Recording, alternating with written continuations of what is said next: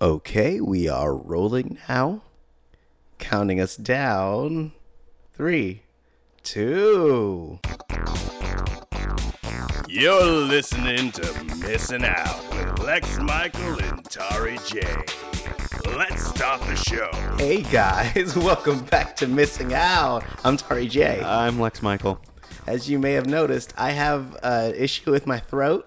My voice isn't 100% today, so I just got to let you know that your speakers aren't bad. It's incredible. It feels like it got so much worse the second we started.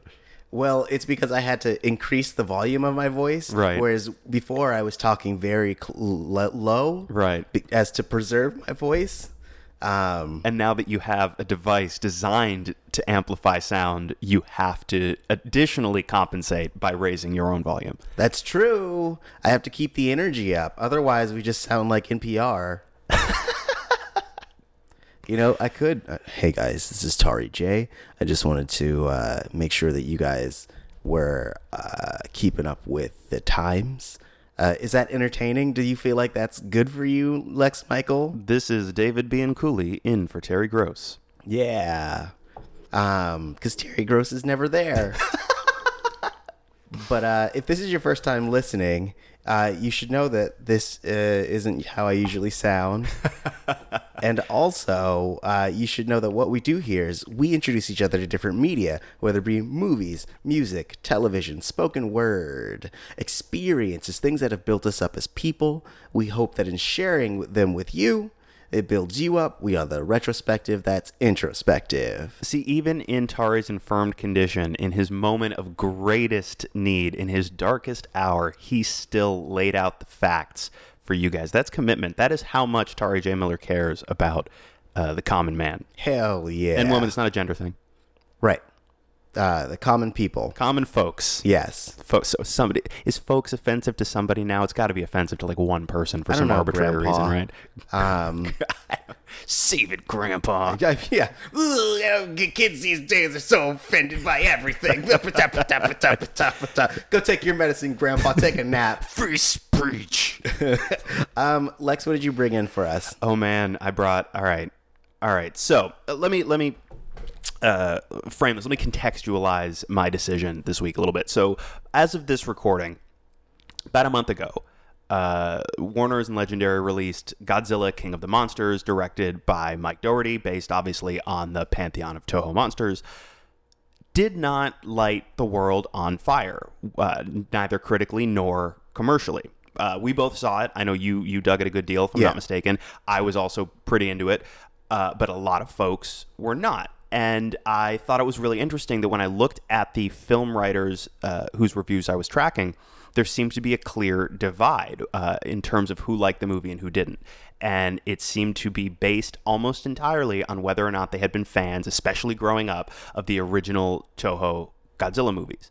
And you and I had a conversation after I saw the movie where I said, I think I can understand what certain audiences are finding off-putting about this, but this feels to me like they're really going hard in the direction of emulating very, very directly and specifically the style of some of the older Godzilla movies. It's like we're essentially slapping an American coat of paint on an original Toho model. You know what I mean? Like, it felt very much like what I think what I said to you was it feels very much like they shot a Japanese Godzilla script, translated it directly, shot that, and that's what we're seeing. Mm-hmm. And so at that point, it occurred to me that with the exception of catching, 20 minutes of one or two of them on TV, probably in black and white when I was a young kid, I'd never seen one of the Godzilla movies with the exception of the Hollywood productions, the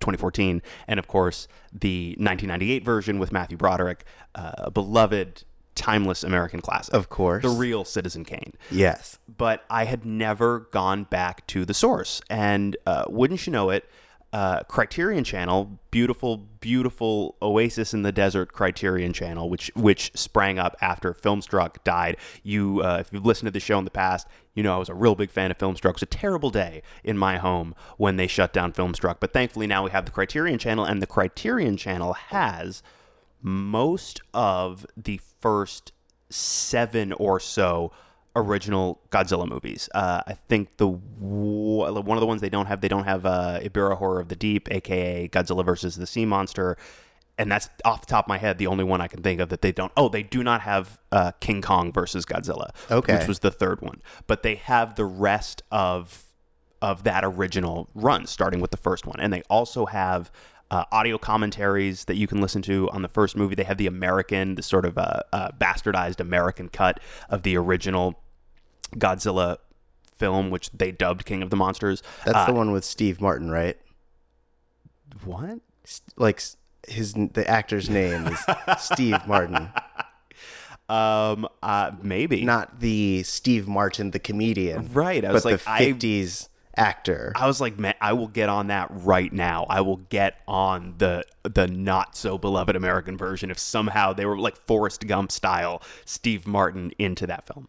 I mean, they do that with that actor named Steve Martin. They do. It is fascinating reading about the production of the American version, how they heavily re-edit the movie. There's this new character that was not in the original film, an American character who essentially becomes your de facto protagonist, and you end up following him, and you end up losing a lot of the original movie, especially anything that was colored a little politically. And that's something that when I went back to look at the first one, I fell down this rabbit hole of pretty quickly, and that's why I wanted to bring in the original Godzilla, in particular the 1954 Ishiro Honda Godzilla, but also I want to talk about the historical context of this film, but also how batshit crazy the films that followed are.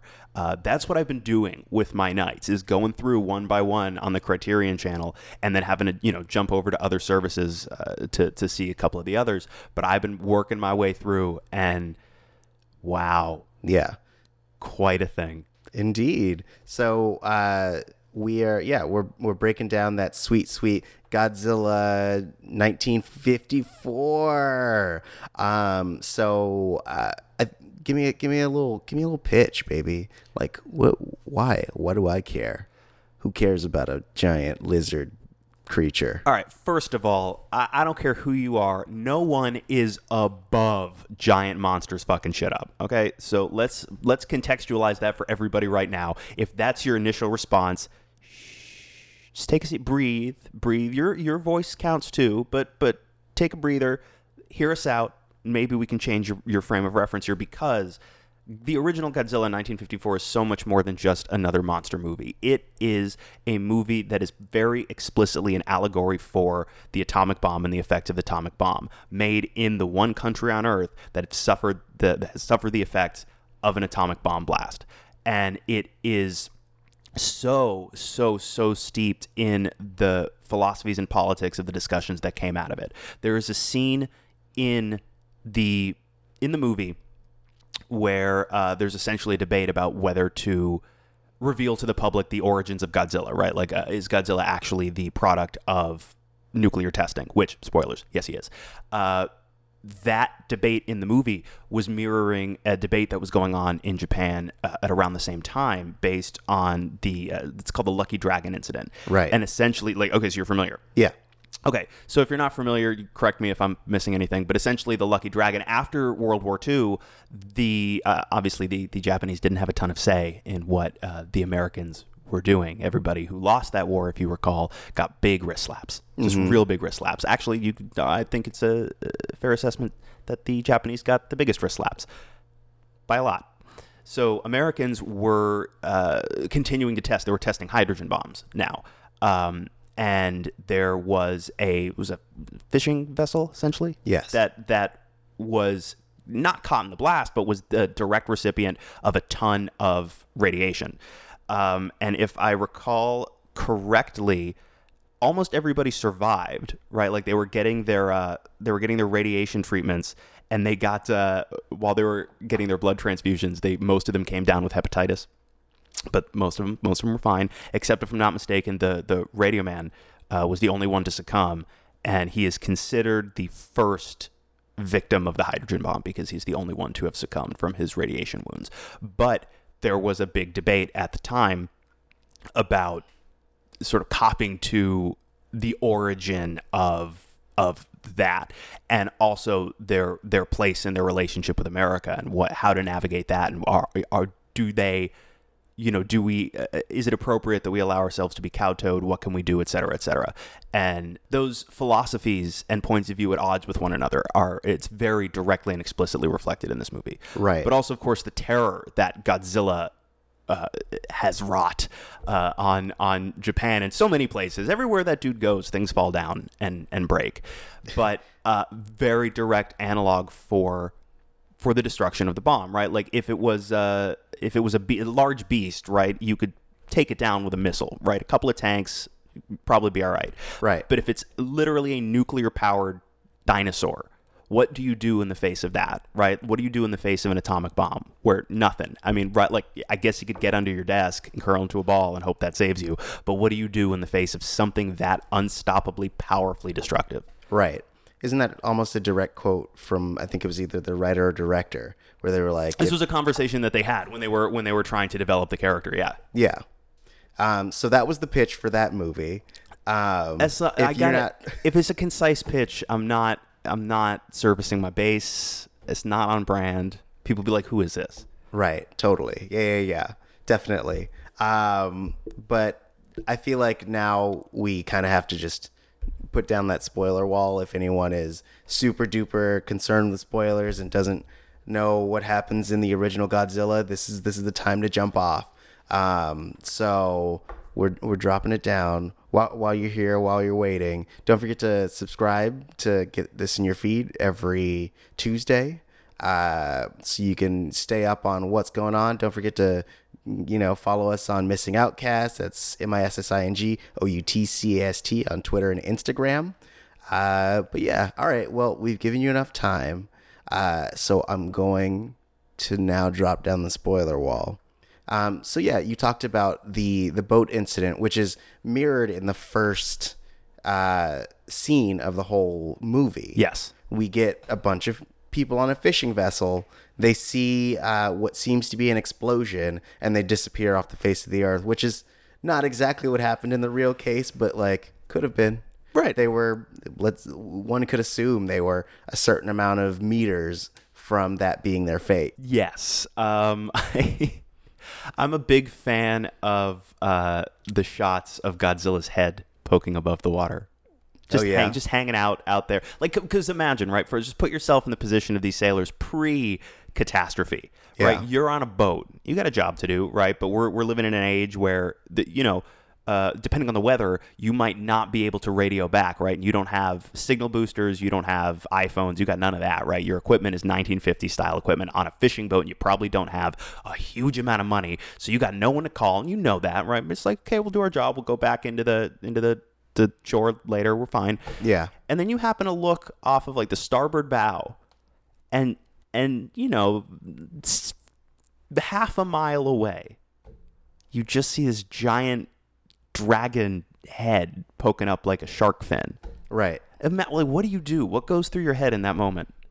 I'm like, hey, maybe we should turn around. Like, what do you guys think is over in that opposite direction? They're like, why are you talking like that? Like, this is my first day.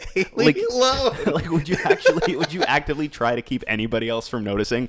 Like, if they see it, morale will drop too far, and we will never make it out of this scenario. Yes. But if we keep everybody in the dark and positive, then we're good. We'll make it back. It's because, like, sometimes, like, it's always going to be 50-50. Some motherfuckers is like, we got to check it out. And it's like, no, that's doom. It spells nothing but doom for us. And so the best case scenario is to be like, yo, I just heard on the radio that the fish are over there. We should do the fish that are over on the other side. And you get to the front of the boat and you lead them, and you tell them you can't turn around. Yeah. If you turn around, it's like Orpheus and Eurydice. The only way we make it through this is if you keep looking forward. You got to trust that there's no giant nuclear powered monster back there. Yeah. Because if you look, there will be one, and we'll die. Right. I feel like that's strangely compelling. My heart is soaring. And then, like, once we finish our trip, once we're back and safe, I'll make a call to the police or the the military and be like, hey, you're not going to believe what I'm going to tell you, but just trust me. But it's the fucking mayor from Jaws, and he's like, we are not closing the beaches on the 4th of July. Yeah, we should have done Jaws this week. Hang on, what's the tie-in? Tie-in is there's a lot of fireworks in the third act of this picture, kids. There sure were some fireworks between the young lovers in their triangle in this story. Yeah. Which, by the way, this movie, Godzilla, of course, is the title character. Is really the star of the show, but we spent a great deal of time on our human characters, as we do in these movies. But a lot of the focus of this film, set against the backdrop of this nuclear allegory, is about these three star-crossed loves, one of whom wears a cool eye patch. Oh yeah. Well, it's funny that you mentioned that, like, Godzilla is everyone knows now in retrospect that, like, yes, Godzilla is 100% the, like, breakout star of this feature. But, like, I would imagine when it was being created, like, the writer, director, I assume that they were like, no, everyone's going to be really intrigued by, like, all these human creatures and how they're affected. Like, because even the way that it's filmed is also very much from the human perspective, and, like, you're made to care about all these humans. Well, and we do set up even some of the far more minor characters who fall victim to Godzilla later in the movie. We do set up as individuals earlier on. Right. However, and this could be an apocryphal story, so I do want to. I need to cite. If you go to the Criterion channel or you buy the Criterion disc, you can listen to an audio commentary with film historian David Kaled, who's super duper knowledgeable about all this stuff. I listened to this commentary and I picked up a lot of really interesting stuff from it, so I encourage you to go check that out. But he tells a story about that the actor who plays Hideo Ogata, the sort of male romantic lead, his name is Akira Takarada, and he had been in movies for about 2 years at that point, and he was, according to Kaled, was on this track to becoming like the Japanese Cary Grant. And apparently, as the story goes, he swaggers onto set and basically is introducing himself to people as the star of the movie, and the old grizzled crew would just quietly, like, grumble to each other, "Oh, Godzilla's a star." I mean, it's true. I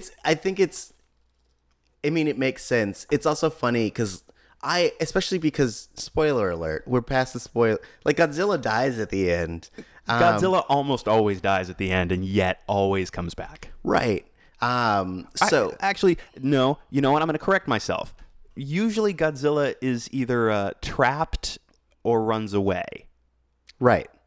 But this one, he definitively dies. Yes. Like, you see his bones, and then you see those bones disappear. Yes. So presumably, when you get to the sequel, Godzilla Raids Again, it's either it might actually be like the second Godzilla down. Like, here's Godzilla 2. Either that, or we just have to accept it as a retcon. Well, I mean, in the movie itself, it's like, if we keep nuclear testing, there might be another Godzilla somewhere. Right. And lo and behold. Yeah, so there are lots of Godzilla everywhere. And that one, they trap, at the end of Godzilla Raids Again, they trap him in ice. But the way it's shot, and because Godzilla is essentially a puppet at that point, it looks like they're just covering up with ice cubes. It's awesome. It's great. But yeah, like, and it's funny because even the main theme for the movie was originally supposed to be the theme for the Japanese self-defense force. It's their military, and it's like that do do do do do do do do do do do do do. And ultimately, like, after this movie, they're like, nah, bruh, that's Godzilla's theme. Fuck you.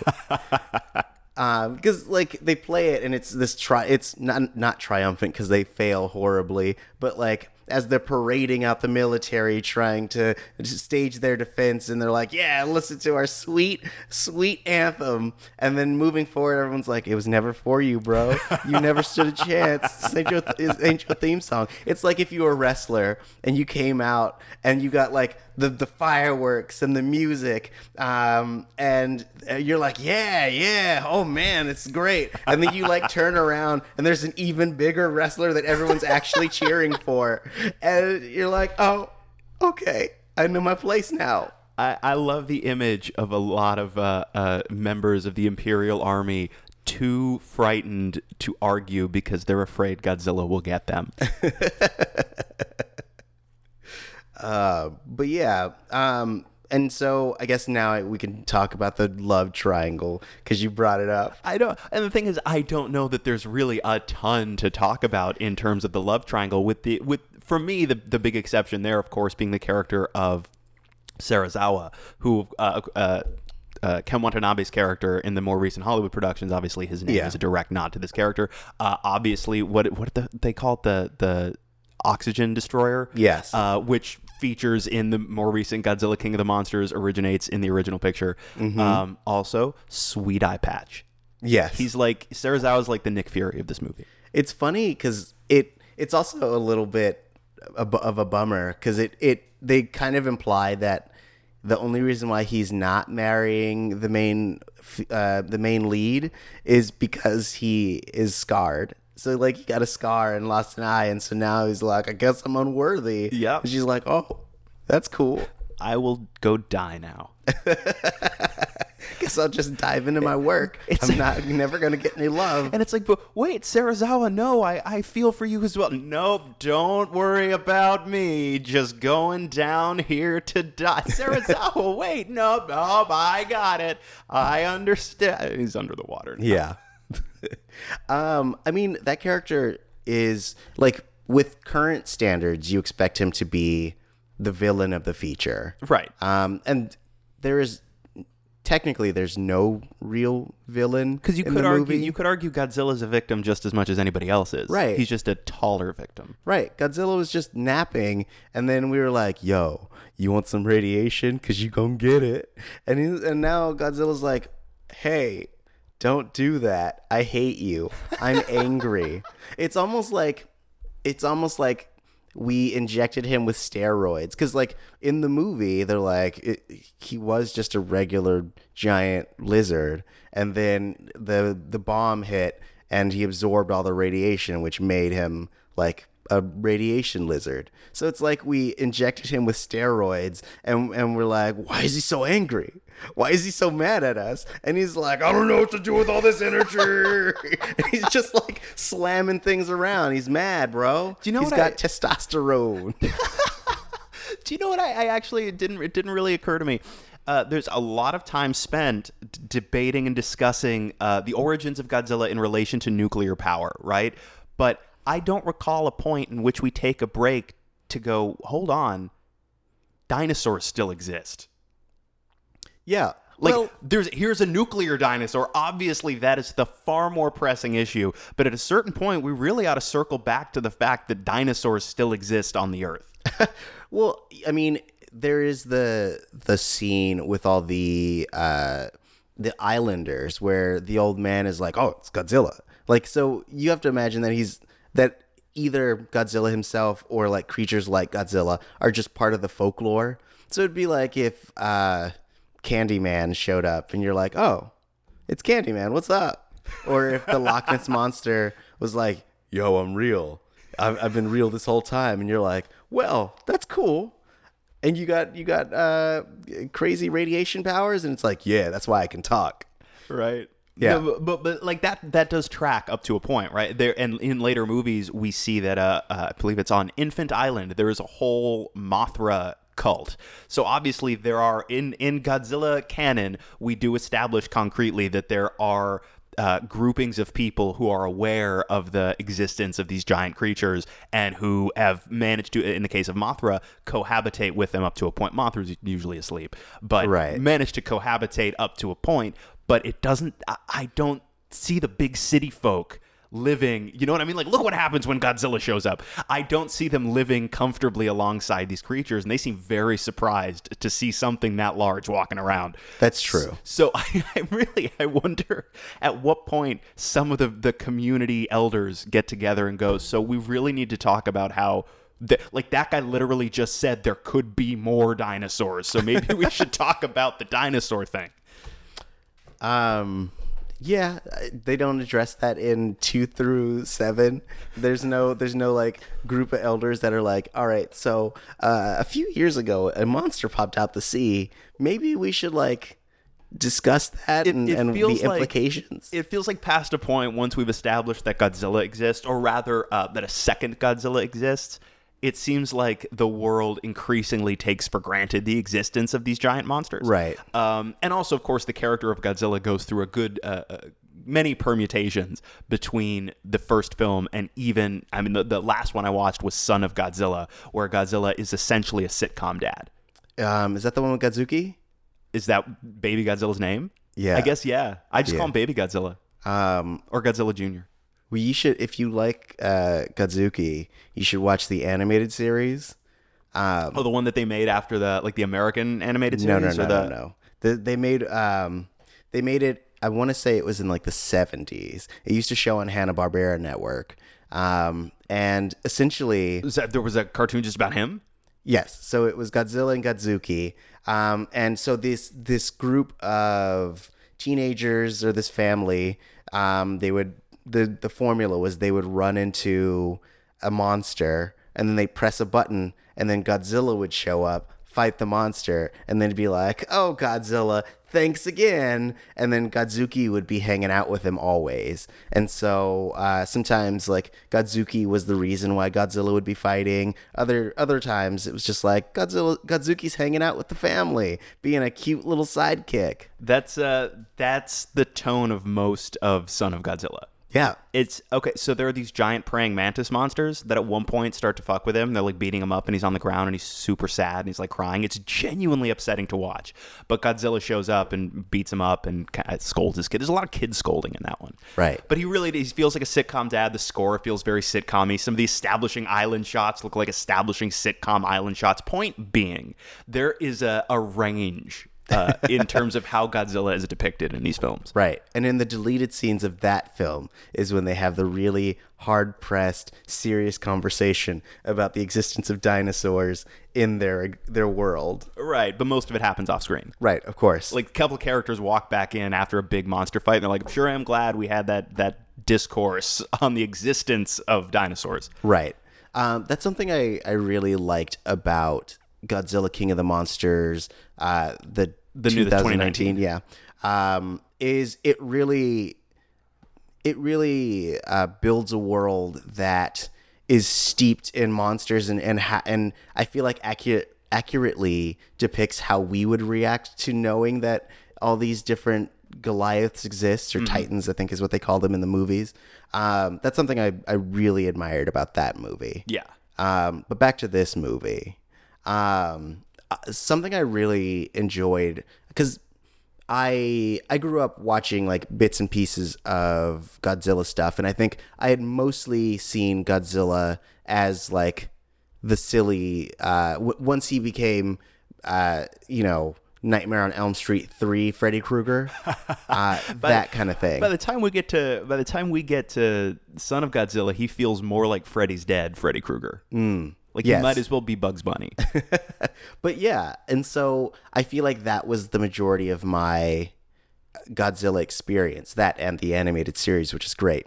But I guess I had forgotten how great the miniature compositing was. Like, just all the really interesting shots of like the lower angle on Godzilla, and you see the people running, and you see him destroying like assorted tall things around them. Yeah. And then just like that intercut with people having debris falling around them, and all of the outcry. That stuff I felt like was super well done. And it's funny because it was not like a last minute thought, but it ended up being the standard because the original way they wanted to make the movie was going to take too long. Yes, so just for a little bit of historical context, Eiji Tsuburaya was the effects supervisor on this movie. And obviously prior to Godzilla, monster movies, the way we think of monster movies now, weren't really a thing, but there was some precedent. Obviously, the original King Kong was one, and when it was re-released in the 50s, it was so much more successful than it had been on its initial release. Of course, brilliant stop motion effects to bring those giant creatures to life in that movie. Also, around that time, Ray Harryhausen was in full swing doing his stuff, and there was I think the year before Godzilla, it was like The Beast from 20,000 Fathoms came out. So they're looking at those techniques, right? Like they were looking specifically at stop motion techniques to try and bring Godzilla to life. And Tsuburaya did the math, did the calculus on this somehow, and determined that to do it that way would take 7 years. Right. And that's why they said, you know what? Puppets in suits. I mean, it has the same kind of tactile feeling that you get for example, when people compare the original Jurassic Park to more recent Jurassic Parks which are more CGI heavy. Mm-hmm. Whereas the original Jurassic Park, I mean, basically due to the limitations of CGI back then and it taking like days to render a single scene, they relied very much on practical effects. And so like people were able to actually touch the things that they were interacting with. And so it also has that feeling about it. Like the stop motion of, let's say, King Kong is interesting and it has a very specific aesthetic, but I don't feel like it has as much like weight to it. Whereas I think that seeing this creature actually destroying and stepping on things and being able to composite the people running away from this creature that is actually there, air quotes. Right. I think actually allows you to suspend your disbelief, whereas I think if it was stop motion, it'd be a little bit more cartoony. Yes. Yes, I think there's an argument to be made there. And like you were saying earlier, right, you were talking about the compositing of elements within a shot, right? So like in one shot, you will have your extras at the bottom of the frame, and in the same shot, all composited together, you will have your miniatures, you will have your person in a suit, and you will have some effect stuff going on. Like you'll have like a matte painting basically going on, and all of this is happening in the same frame. Mm-hmm.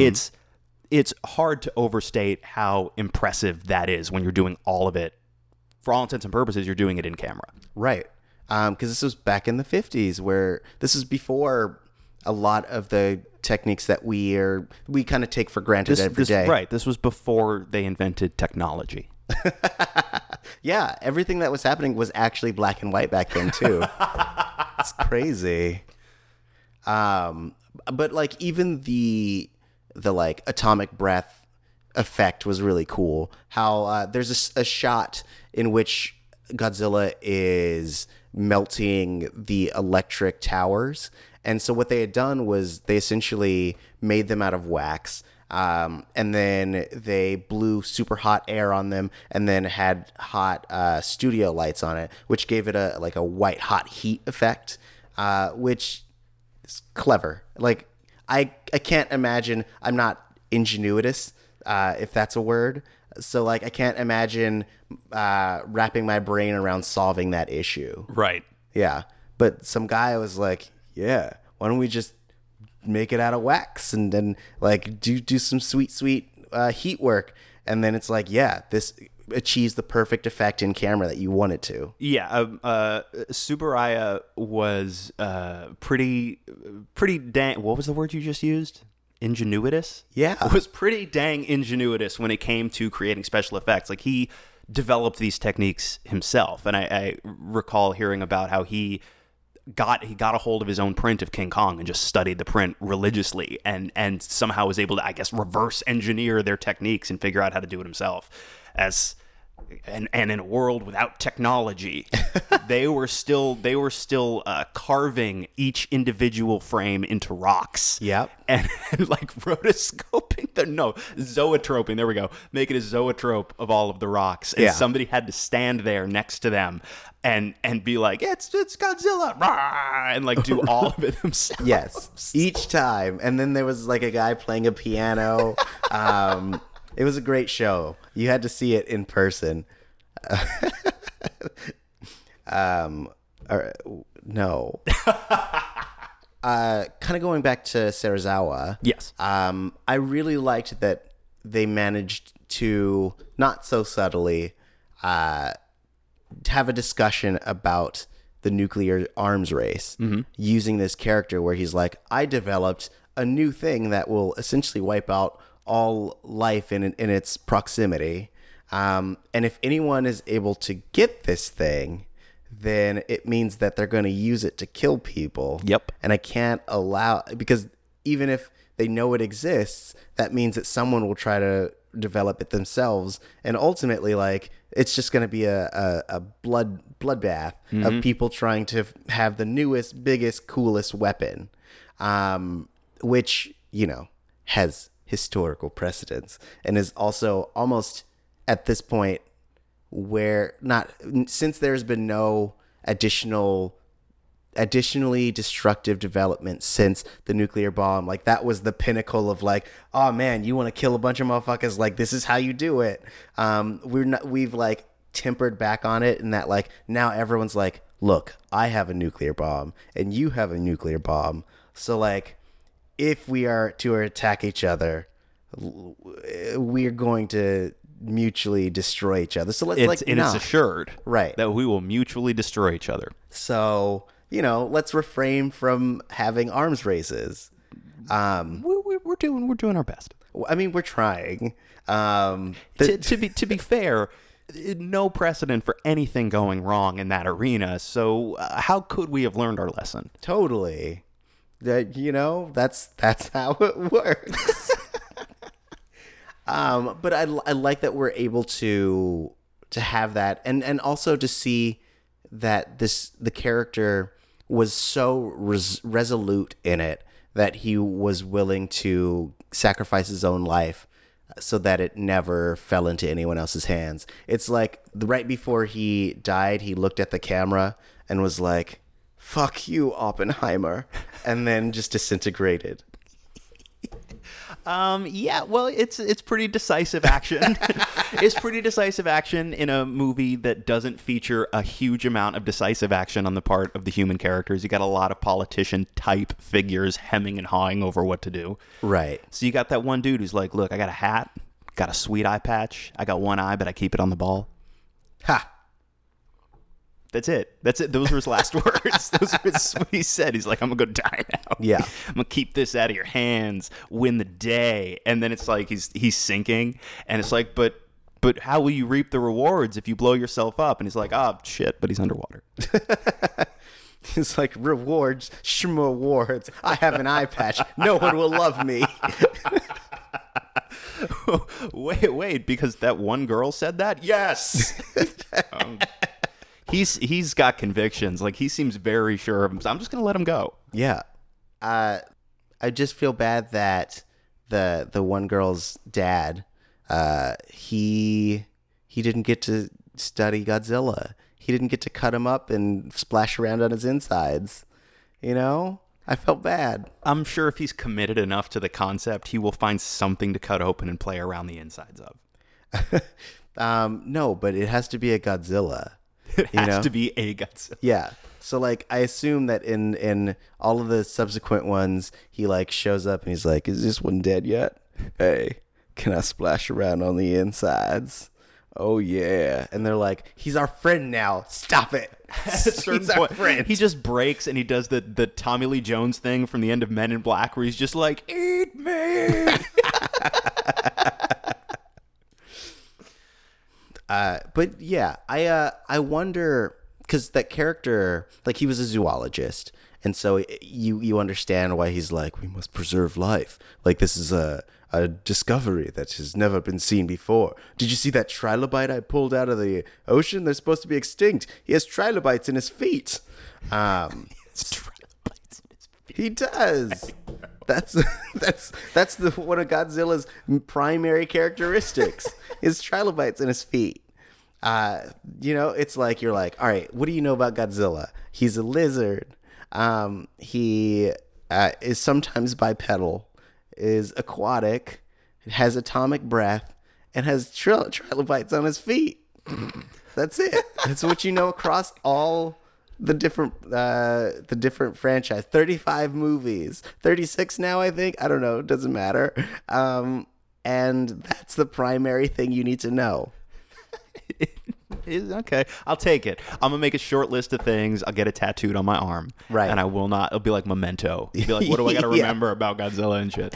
But you said it's about. There are, including the American productions, the Hollywood productions. There are currently 35 Godzilla films, I believe, 35 official Godzilla films. Right. Not including like Mothra originated in her own movie. Right. So not including those, like Godzilla headlining, for all intents and purposes, headlining films. It's 35, and then with next year's release of King Kong versus Godzilla, or whatever the title is, Godzilla versus Kong, whatever they're calling it. Right. That'll bring us to 36. There's a lot of these. They've been doing this for a while. Isn't it? If I'm not mistaken, it's the longest running film franchise. Yes, I believe it holds the Guinness record for that. Right. Like the Bond franchise is pretty storied and has a long history, but they started in 62, I believe. Yeah. Godzilla, 8 years? I can do math. 8 years before that. Yeah, totally.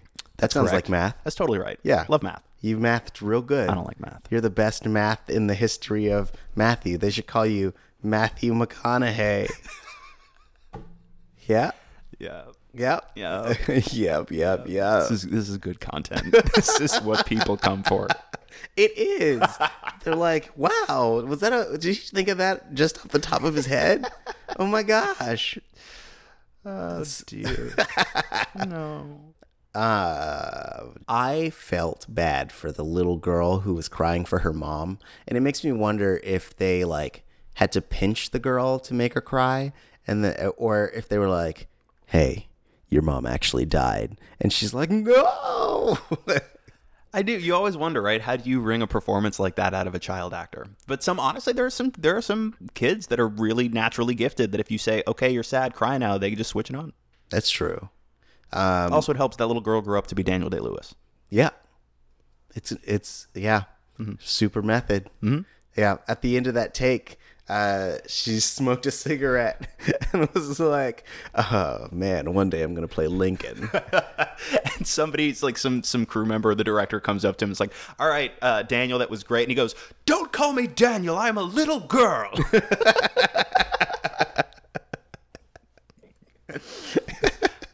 And then the other actor comes by and is like, "I'm the star of this film." Everyone's like, "You're not. You're not the star of this film." It's like Steve Martin is. Daniel Day-Lewis as Godzilla. That'd be great. I'd watch Look it. at him transform. If I say I am king of the monsters, you will agree. Is that a reference? Oh, you've not seen There Will Be Blood? No, I haven't. It's the one where he drinks a milkshake. I've heard that quote from it. I've heard people go, "I drink your milkshake," and Right. then they that point one. their finger downwards. I assume because he's putting his finger in the milkshake. There isn't. Spoilers, there's not actually a milkshake. What? It's a metaphorical milkshake. Why? Okay. Because he's trying to take. He's trying to take from somebody. I ain't gonna spoil. It's an American modern classic. You should watch it. I'll make you watch it. Okay. Paul Dano's in it. Love Paul Dano. Cool. I don't know who that is. Yeah, you do. You be like, oh, it's that guy. Of course, Paul Dano. Oh, cool. Yeah. Totally. Totally. Totally.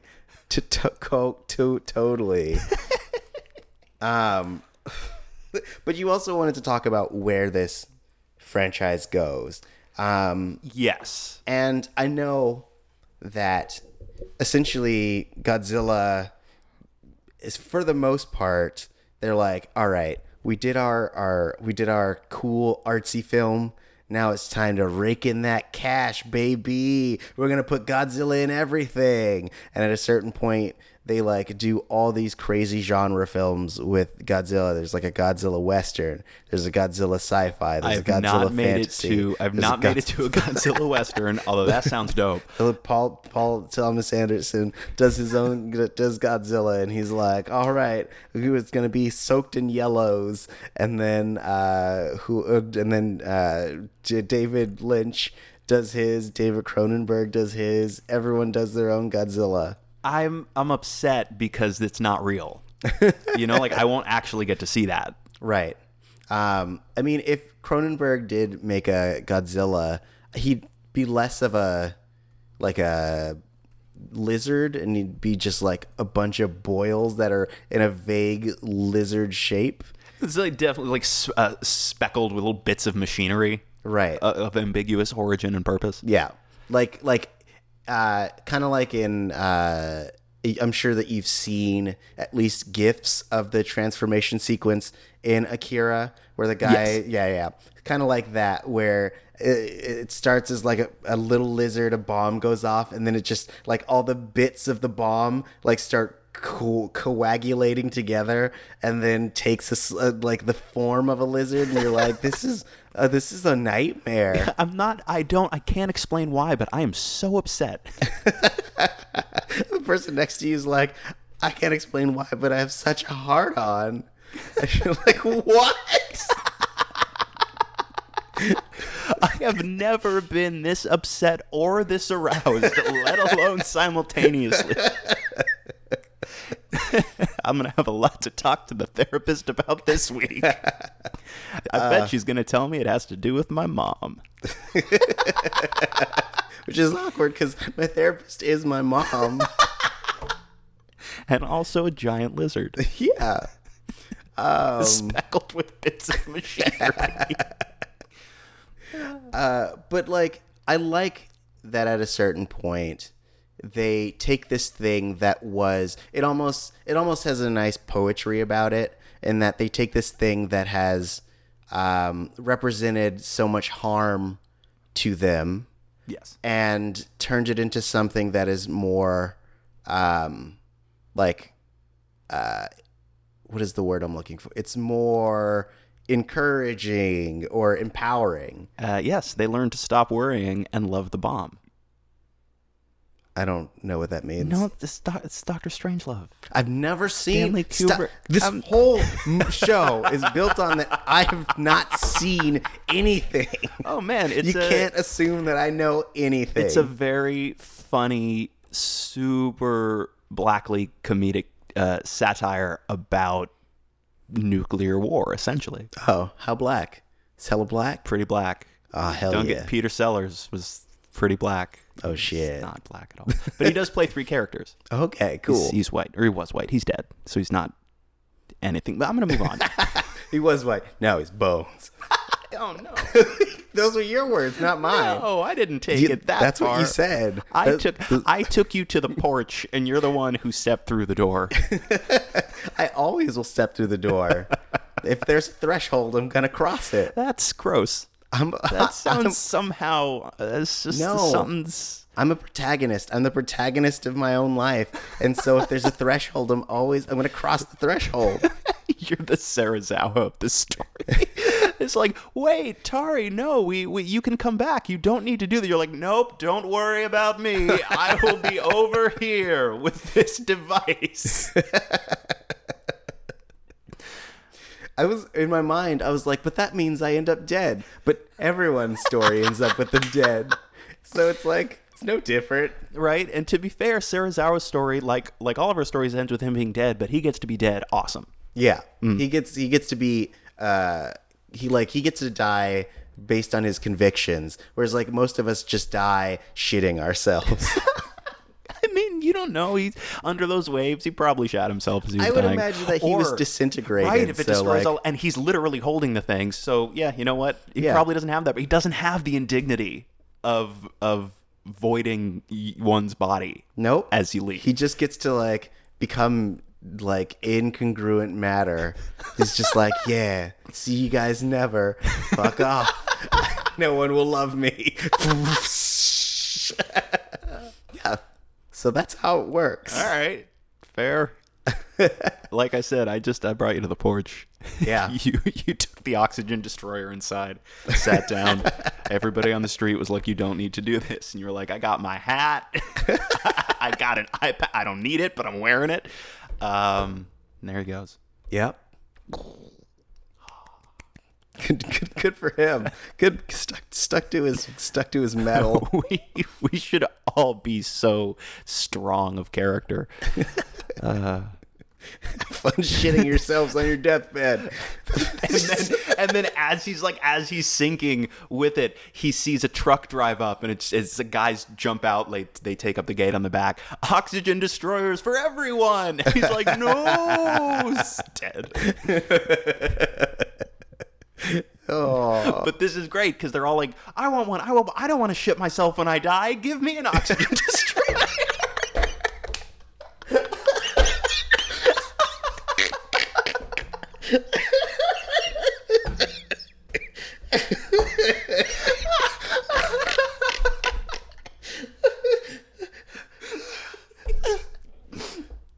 Yep. I mean, it is kind of a bummer because the Oxygen Destroyer does come back in a different movie as well. So he just died for nothing.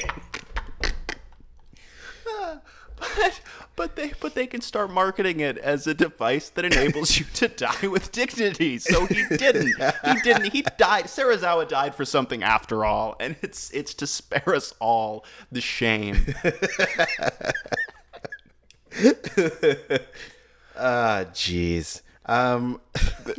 Oh man, but no, for real though, I want to talk about two things, two significant points of interest for me as relates to this movie in particular, but also the franchise as a whole. And I do want to talk about how bonkers these movies get, and I'll come back around to that. But first, briefly, I wanted to just hit the relationship between writer-director Ishiro Honda and Akira Kurosawa, who is obviously a legendary filmmaker, one of the most revered filmmakers in the history of the medium. If you're thinking mastered the art, the pinnacle of artistry, and capital A art, mind you, appreciated equally by the pretentious and unpretentious alike. Akira Kurosawa's name is way up there. You wouldn't necessarily expect the overlap between that and genre that most people consider very frivolous and silly.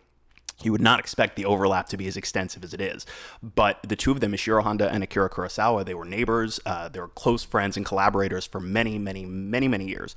I believe after Ishiro Honda was drafted into the Imperial Army, I think that happened 3 times. But at one point he comes back, he discovers Kurosawa is now directing. And Kurosawa appointed him assistant director on Stray Dog in 1949. Stray Dog is a movie that, like great many Kurosawa films, features Takashi Shimura, who's a phenomenal actor, was in Seven Samurai, Rashomon, Ikiru, which is one of the greatest films that there is. But he's also in this movie. He's in the original Godzilla as Dr. Yamane, and he is one of a few actors that cross over back and forth between both worlds. Mm-hmm. But the two of them, close friends, close collaborators. Speaking of Takashi Shimura, something that I thought was really funny that I picked up from that audio commentary. Ikiru, when Ikiru came out, the New York Times, in their review, referred to Takashi Shimura as the best actor in the world. And when they were reviewing Godzilla, they asserted that nobody in the cast could act at all. Which I find fun. Yeah. But so the two of them were close collaborators for a very, very, very long time. I know Ishiro Honda co-wrote Kurosawa's last 5 movies. They had a bit of a back and forth for a while in terms of who made the most expensive movie in Japan. For a while it was Seven Samurai, then it was Godzilla, and then later Kurosawa took it back when they made Kagemusha, which was Francis Ford Coppola and George Lucas convinced 20th Century Fox to put up some of the money, and Toho ended up putting up a lot of the rest of the money to get that movie made. Mm-hmm. Also, so there's their friendship, but then the producer of Godzilla, Tomoyoshi Tanaka, produced a lot of monster sci-fi movies in Japan, but also produced, for Kurosawa, produced The Bad Sleep Well, Yojimbo, Senjuro, Redbeard, and also Kagemusha. Huge amount of overlap between those two worlds, and I find that very interesting. Yeah, because that's from an outsider's perspective, or if you haven't. If you never had an opportunity to dive too deeply into either the Godzilla pantheon or the works of Kurosawa, it's something that you could see somebody considering high art versus quote unquote low art. Not labels I would necessarily agree with, but you could see people thinking of it that way. So the fact that the overlap in terms of personnel is so extensive, I find very interesting. Right. I think I had also read that Godzilla, the original, and Seven Samurai were shooting at the same time and almost bankrupted Toho. That symbiotic relationship, you could imagine, like the Godzilla franchise has probably brought in a crazy amount of money into the Toho studio. They keep making these things, so I know. Clearly they're making a few bucks. But it probably also allowed them to fund these like the Kurosawa films, which everyone also considers art. Like, you can't have one without the other. Right.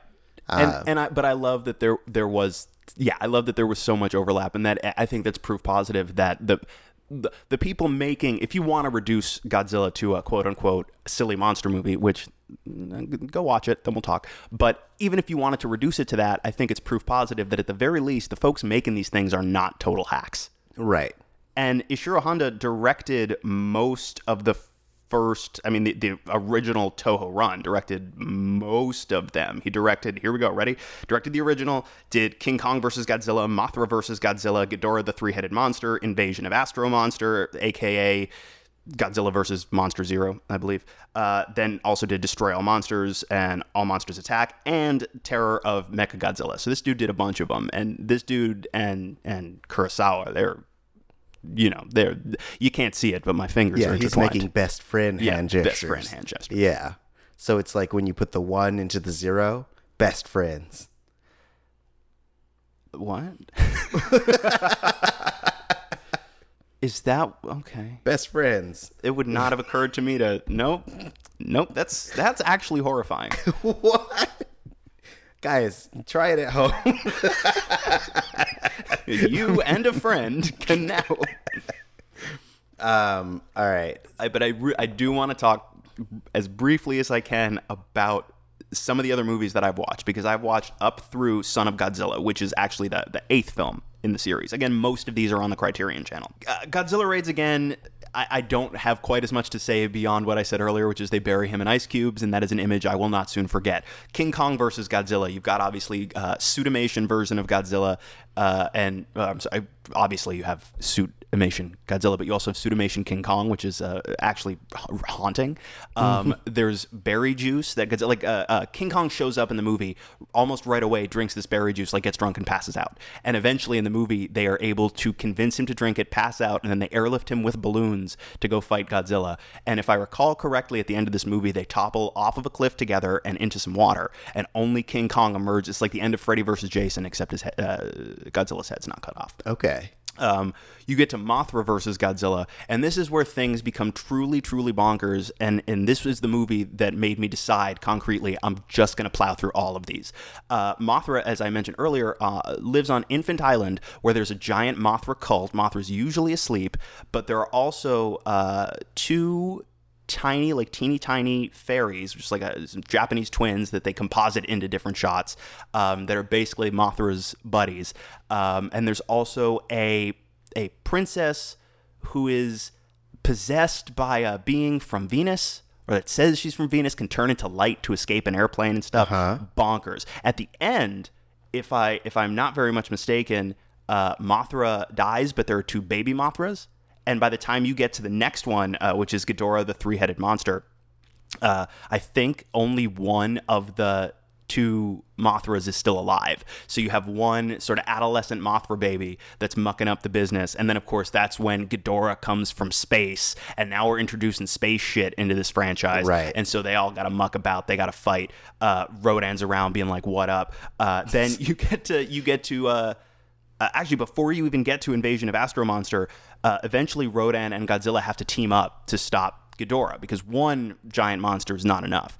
And little baby Mothra has to persuade Godzilla and Rodan to work together, and baby Mothra does so by spraying them in the face with silly string. Oh. Gets him to pay attention. Is like, y'all, we all got to team up, fight the dragon. Do they speak words or? Nah. Okay. I mean, they're like,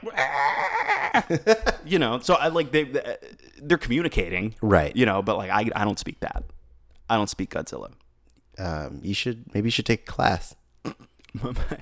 It's an elective. I'll go back to school just to take Godzilla as a second language. Yeah. But so after that, we get to my favorite of the movies that I've watched so far, Invasion of the Astro Monster, or of Astro Monster from 1965, in which aliens from outer space show up because King Ghidorah is mucking stuff up on their planet, and they say, "Hey, Earth, you mind if we borrow Godzilla?" And the people of Earth are basically like, I get, go ahead, that's fine, I guess, if that's what you want to do. And so they take Godzilla. There's this wonderful image a couple of images in the movie of they abduct Godzilla in a little bubble, And so they've got UFOs, and they have this little bubble that seems to be attached to the ship by lightning. Yeah. And they put Godzilla in a little bubble. They put Rodan in a little bubble, and they take him up to space. And so they have to fight King Ghidorah in space, which is quite a thing to behold. There's the next one, A Bureau Horror of the Deep. He fights a sea monster. It's a giant lobster monster that he's got to mess up. Okay. Yep, and he like rips off his limbs and starts like mucking up Ibira with his own shit. Wild. And then of course, like I said, you get to Son of Godzilla, where he's essentially a sitcom dad. He's no longer a threatening figure. He is sort of a silly, bumbling, like grumpy, like Tim Allen on Home Improvement, but with more destroying and less building stuff. Right. But I also like, by that time, we are far enough in the franchise, the tone has shifted so far from what it was in the first place, that Godzilla is like, he's not just, for all intents and purposes, your protagonist. There are still human characters, but he's dad, you know what I mean? Like, he's the dad character. He's the guy's like, I'm looking out for my boy, as he scolds him, drags him away by the tail and shit. Yeah. But Godzilla at this point is no longer our enemy, even though like when he steps on stuff, it breaks. Like, okay, so at the end of A Bureau Horror of the Deep, because now we're also in the run of these movies where Godzilla doesn't die at the end. He gets away, does something, fucks off somewhere. But at the end of, I believe it's A Bureau Horror of the Deep, the island where they're fighting is they're developing some type of nuclear material, and the whole island's about to explode, and the human characters are getting away, and they look down and they have this exchange where it's like, Godzilla was actually pretty good to us after all. And then they start calling Godzilla. They're like, Godzilla, run! The island's gonna blow up! Run, Godzilla! And Godzilla kind of jumps off a cliff into the sea, and swear to God, and escapes the explosion of the island. Aww. These movies are wild, dude. Yes. Yeah. Just wait till you start getting into like all the mecha shit that they start doing after a while. Which I know they start to do at the tail end of the Toho run. But then they kind of take a break and they shift. And I know in the 80s, I think they soft reboot the whole thing, or maybe total reboot the whole thing. And I think that's so, yeah. That's its own continuity. Although so far continuity's barely a thing Right. in these movies. Like you could jump into any one of them and not miss anything that's crucial. Yeah. Yeah. I like that it goes into waves, in that like you can feel the moment when they start to kind of wonder what they're going to do with him. And then they're like, all right, it's a new era. Time to start doing some robot shit. Right. And then it's all robot stuff. You get like Mecha Ghidorah. You get Mecha Godzilla. You get Space Godzilla. you get Space Godzilla. Like, imagine, if you will, a reality in which I just described to you an entire movie about Godzilla having to go to space and fight space monsters, and that's not even Godzilla versus Space Godzilla. Yeah. It's great. I really, yeah. I feel like I came in during the like mecha phase. Because that was like the 80s into the 90s. Right. Yeah, that makes sense. Yeah, because that's when I was born. Yes. Yeah. The 80s into the 90s. You were born in multiple years at once. Oh, of course. I'm like Dr. Professor Manhattan. Yes, Dr. Professor Manhattan. Yes, you exist outside of time. Indeed. Do you have any last thoughts before we wrap up? I'm watching all of these now. I have committed myself to watching the entirety of the Godzilla Pantheon. I had never really seen one that wasn't one of the big Hollywood versions, of which there are 3. There are, of course, I've been aware, there are so many people who are who maybe grew up with these, who have gone through the entire series, know it backwards and forwards. It's their thing, or one of their things. So if one of you is listening, one or more of you, I apologize, because I'm sure I sound like a fool talking about this stuff, because if it's your thing, I would imagine you got a pretty encyclopedic level of knowledge about it. I'm new. I don't profess to be an expert. I get it, is my point.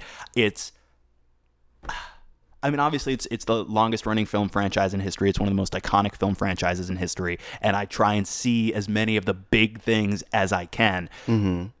It didn't take me, I didn't even have to get halfway through these things before going, I totally get why people dig this. And are all of the movies, if you want to use an arbitrary, meaningless qualifier like quote unquote good, as we frequently apply the term or not to movies, Okay. But they make up for it just purely being bonkers. Yeah. Absolutely nutty as shit. But going back, the original movie is it's bonkers, but it is so much more than that.